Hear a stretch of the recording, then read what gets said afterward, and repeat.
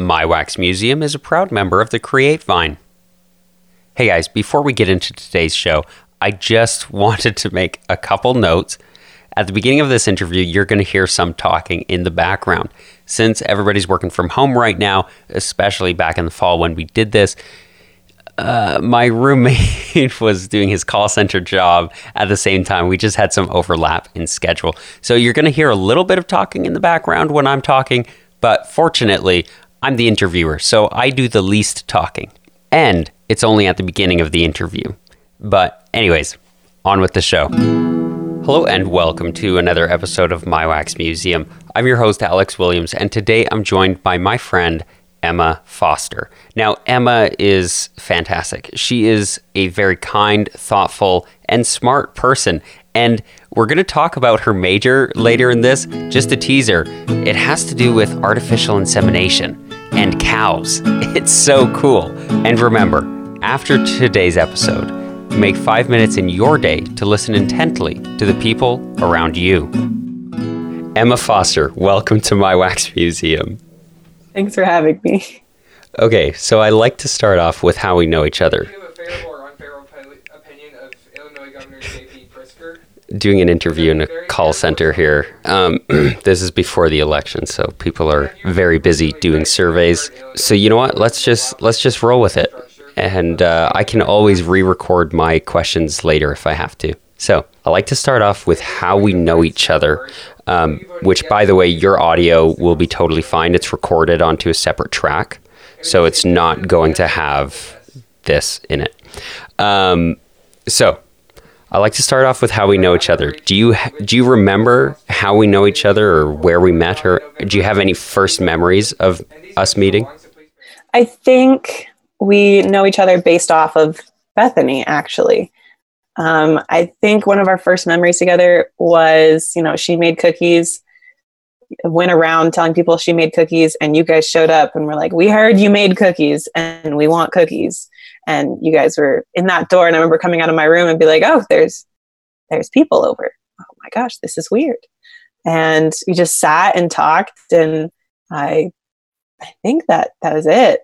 I think that's pretty accurate. I think Bethany actually talked about that cookie meeting in the interview I did with her. But yeah. So we've known each other. That was, by the time this interview comes out, that was like 2.5 years ago. I'm definitely going to re-record everything I say, by the way, when I do this. Fortunately, I can. So, okay.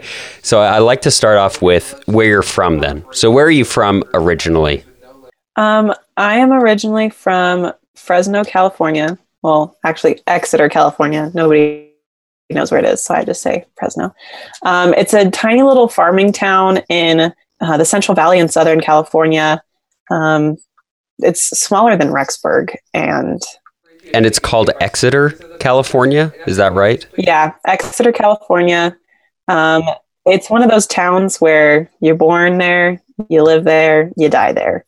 And that's, kind of how my dad was brought into it. Is my family, my grandparents moved there. My dad lived there. He attended the high school, graduated, left for college for a little bit, but then came back and has been living there and has his business there and all his buddies. Interesting. I want to hear about.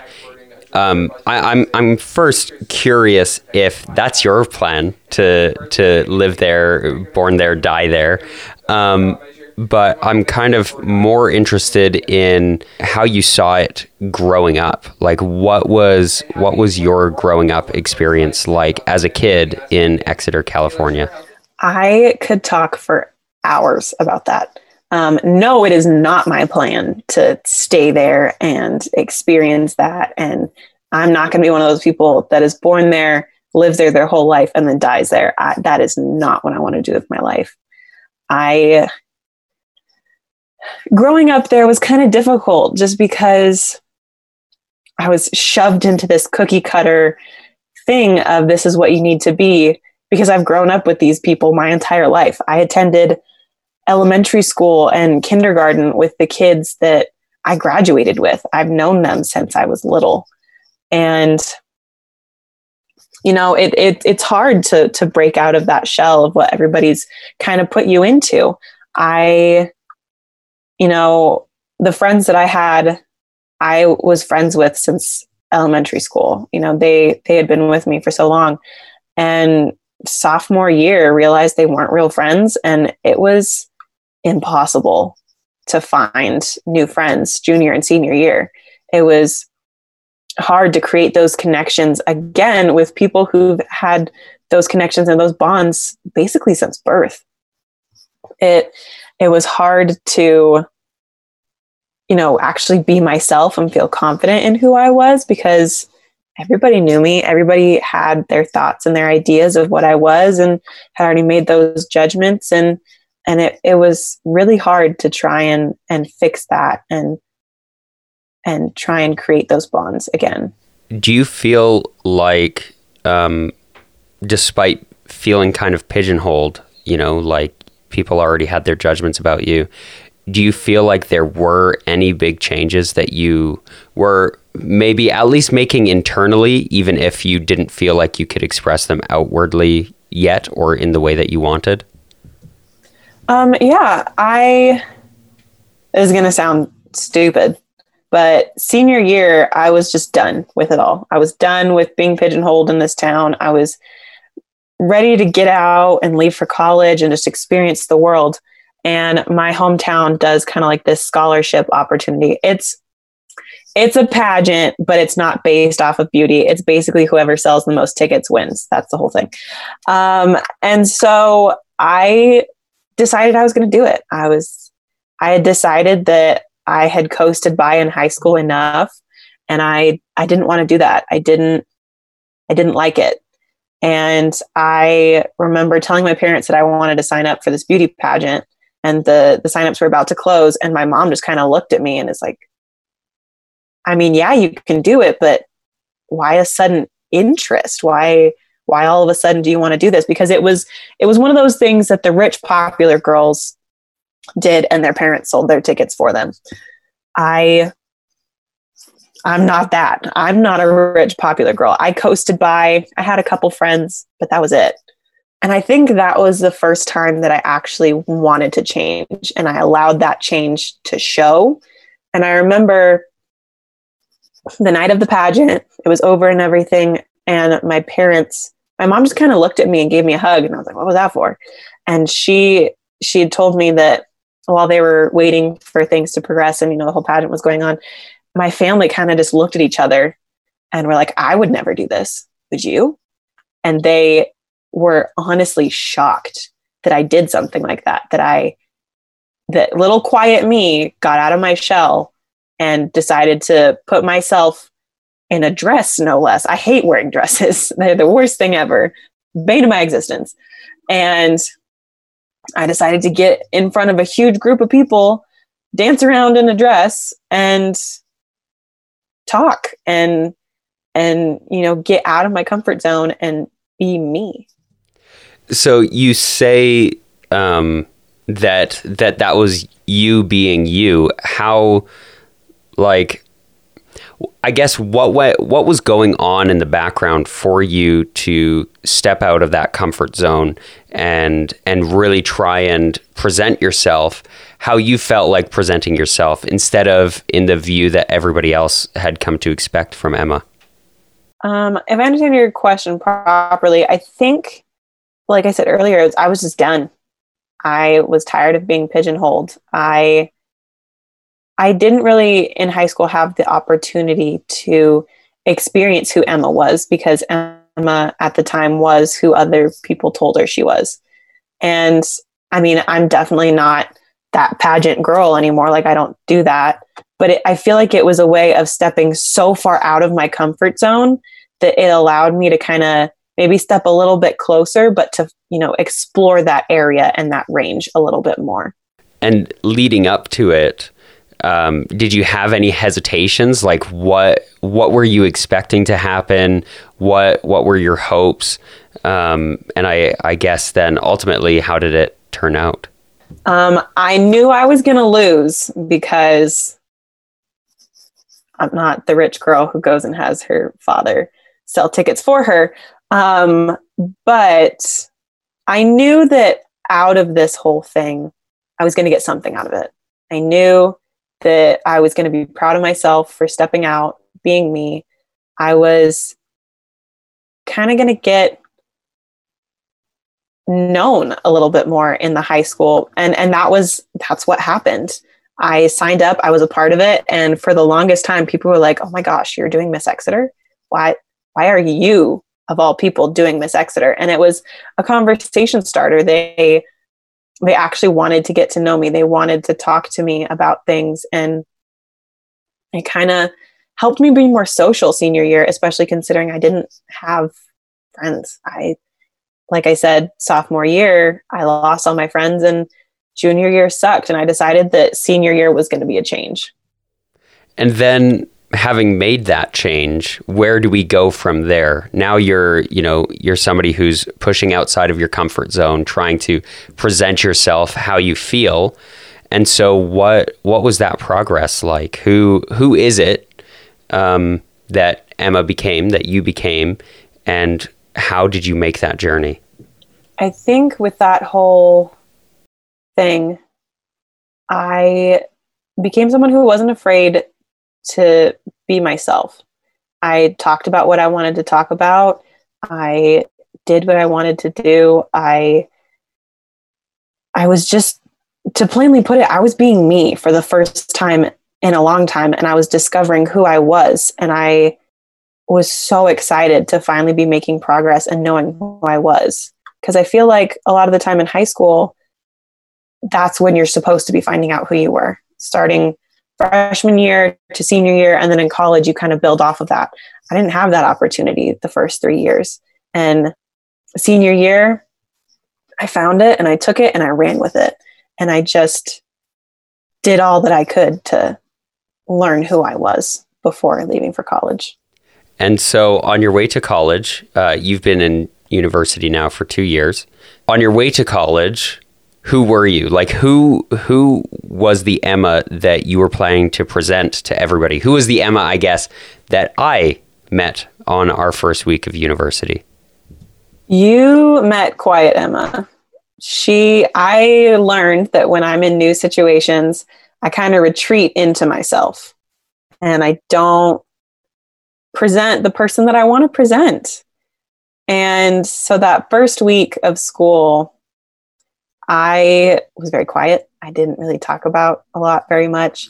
I would open up once I was comfortable with someone. And so, after a while, I got very comfortable with you, Alex, and you got to learn what was going on in my head up here. And I'm sorry for, exposing you to that, because goodness gracious, it's crazy.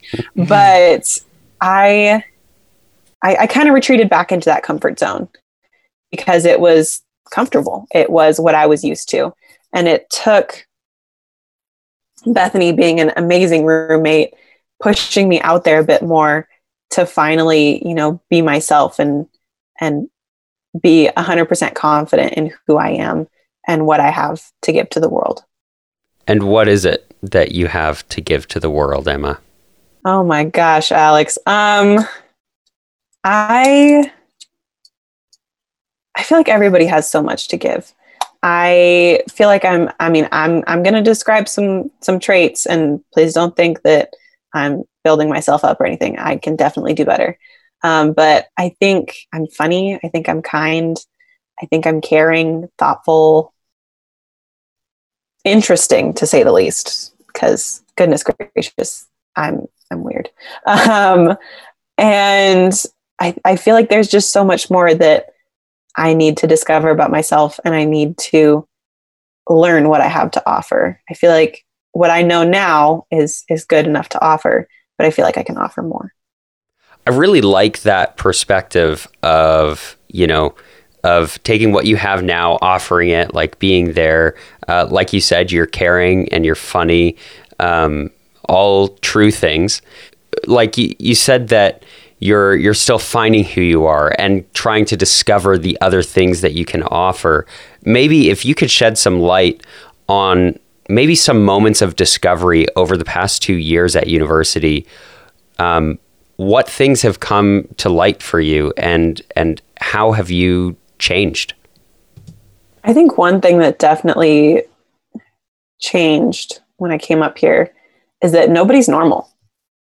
I, for the longest time, just wanted to be normal and to fit in and to, fit that mold of what I wanted to be.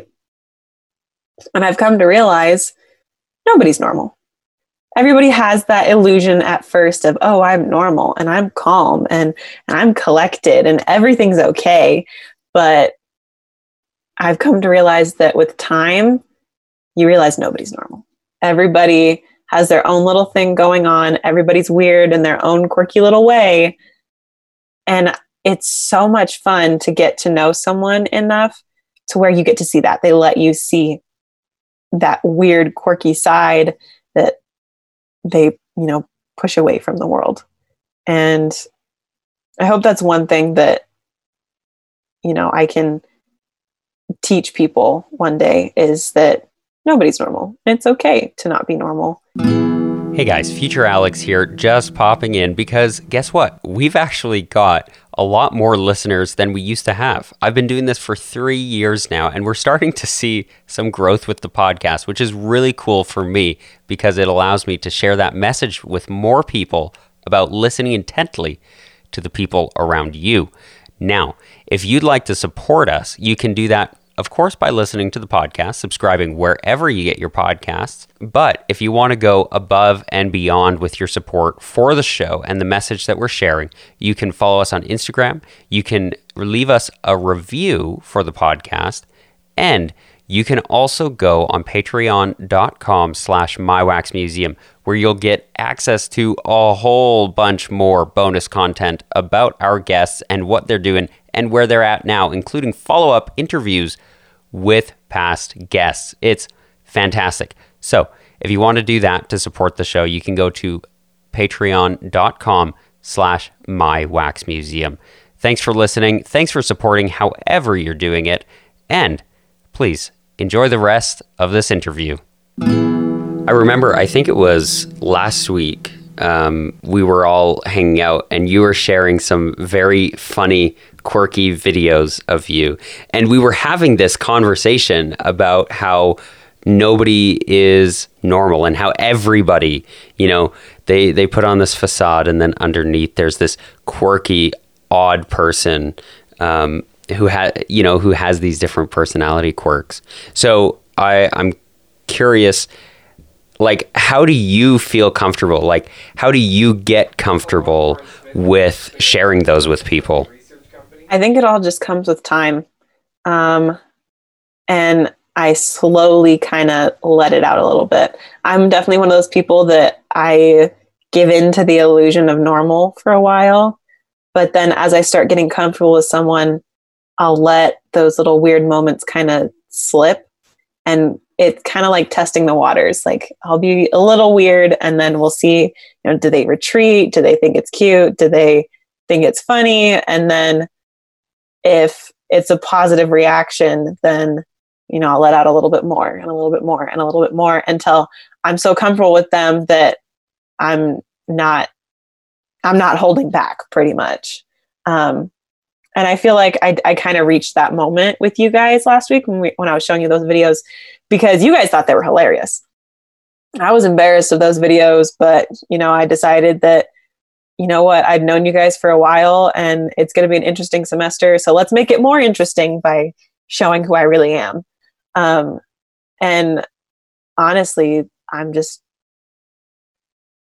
glad that I did that, because I feel like I can be more open and weird and myself with you guys. And I feel like that's literally all anybody wants, is to be able to be open and weird in themselves. Yeah. Yeah. And I think that's, such an important thing to let people be comfortable with you. Is that something that you're actively trying to do, is let people share those quirky things about themselves with you? Yeah, definitely. I mean, for work, I'm not just a mentor for the school. I am a sounding board. I am a friend. I am so much more than just someone who helps you figure out your schedule and manage your time well. I let all my mentees know that, you know, they have my number if they need something, if they need a friend, if they need help in any way, that I'm there. And that's something that I try and bring home from work as well. And to those in our church, in my apartment, in my friend group, I want to make sure that people can be comfortable being who they are and be confident in who they are. Because I remember what it was like to have friends that I didn't feel that way. I didn't feel confident and comfortable with who I was. So I hid it, and I blended into what they wanted me to be, or what they thought I was. And I didn't like that feeling. And I don't want anyone else to have to go through that feeling as well. And I think people can get that from you. I think you do make people feel pretty comfortable to share that quirkiness and their quirky sides with you. I want to talk a little bit about something you mentioned in our quick questions, which is your major, your love of animals, and kind of get a little bit of that into the conversation before we jump forward into looking at your future. So why don't you fill us in? What are you studying, and why do you love it so much? I am an animal science major. I remember my first week here, and, you know, it was intro to animal science, and I was super excited. And our teacher was like, I want you to stand up, tell us who you are, what you're majoring in, and tell us what you want to do with it and where you're from. And I remember saying, oh, hi, I'm Emma. I'm from California. I want to be a veterinarian, you know, that kind of thing. That's changed since that first week. But I remember the looks I got of like, she's from California and she wants to work with like cows and horses, and like, what? And everybody was just so confused that a little California girl would want to work with these big animals. And I don't really know where it all started. I think it all just started with the love of animals, and shockingly, animals loving me back. I grew up around cats and dogs and fish and a hamster, but I always loved horses and cows and pigs and goats and sheep. And for the longest time, for as long as I can remember, I just always wanted a farm. I grew up farming with my dad, but we didn't have any animals. And that was one thing that I always wanted. I always wanted that. Always wanted to take care of them myself. And it's just something that's stuck with me that I've always wanted to do. I remember we went to Utah to visit some family, and there was a dog that they had, and it had like huge, like swollen ears, like the tips of its ears were like swollen, and like basically they had blood in them, and it's caused from a dog shaking its head so much that the blood vessels pop. It's called a hematoma. The blood vessels pop and the ears fill with blood, and the only way to fix that is to drain them. And so I went inside and I was like, oh, you know, what's wrong with, I don't remember the dog's name, we'll just call him Hunter. I'm like, oh, what's wrong with Hunter? She's like, oh, we don't know. There's just something wrong with his ears, you know, is what's going on. I was like, oh, it's a hematoma. It's caused from, you know, how much he's shaking his head. And I was probably like 10 to 12 at that point. And my mom just looked at me and was like, one, how do you know that? Two, do you know how to fix it? And three, where did this come from? And I was just like, oh, I was watching this show and they were talking about like hematomas and everything and how to fix it. And it's just super interesting. And so I was just like rambling on and on and on about hematomas and how they're caused. And I talked to my mom about like what I wanted to do up here at school. And she even was like, I remember when you were little and you diagnosed your first hematoma. I was so proud of you.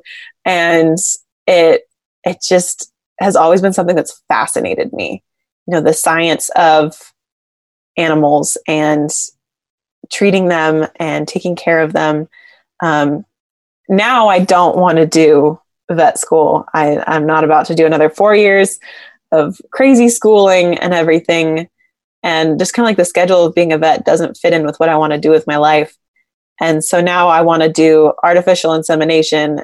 For those listeners who don't know what artificial insemination is, just a quick little background. When you breed for certain traits, you can't really pick one specific trait. So in the dairy business, when they breed for higher milk production, natural reproductive abilities are usually the cost of that.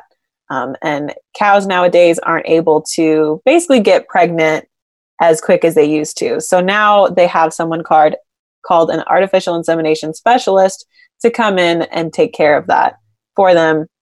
It also helps because bulls are just so expensive. You just have a huge cow that eats a ton of hay and grain and everything and just sits there on your yard living his best life, and you don't get anything from him. So it's cheaper and easier to have an artificial insemination specialist come in, and the correct word is inseminate your cows for you. That is so interesting. That is like, I knew that was a thing. I knew that that's, how a lot of this breeding happened, but I didn't realize that like that was like a very specific career path. So fill me in. How do you become an artificial insemination specialist? Oh, funny thing is I had to take a career exploration class in animal science, because most people who do animal science want to be a vet or a vet tech. And for part of this class, we had to do a presentation on a different job that we thought was interesting. And I chose artificial insemination specialist. It was one thing that I was like, oh, I would never do this. I would never. But as I started going deeper into the topic, I realized how interesting it was and how I'd still get to work with animals.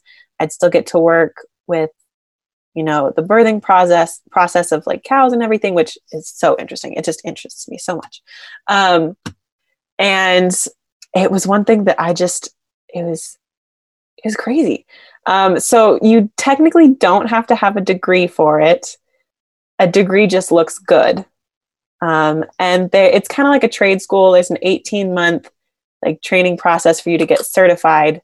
And a lot of people go and work for dairies or pig farms or sheep farms or, just whatever, and just go there and they're that specialist.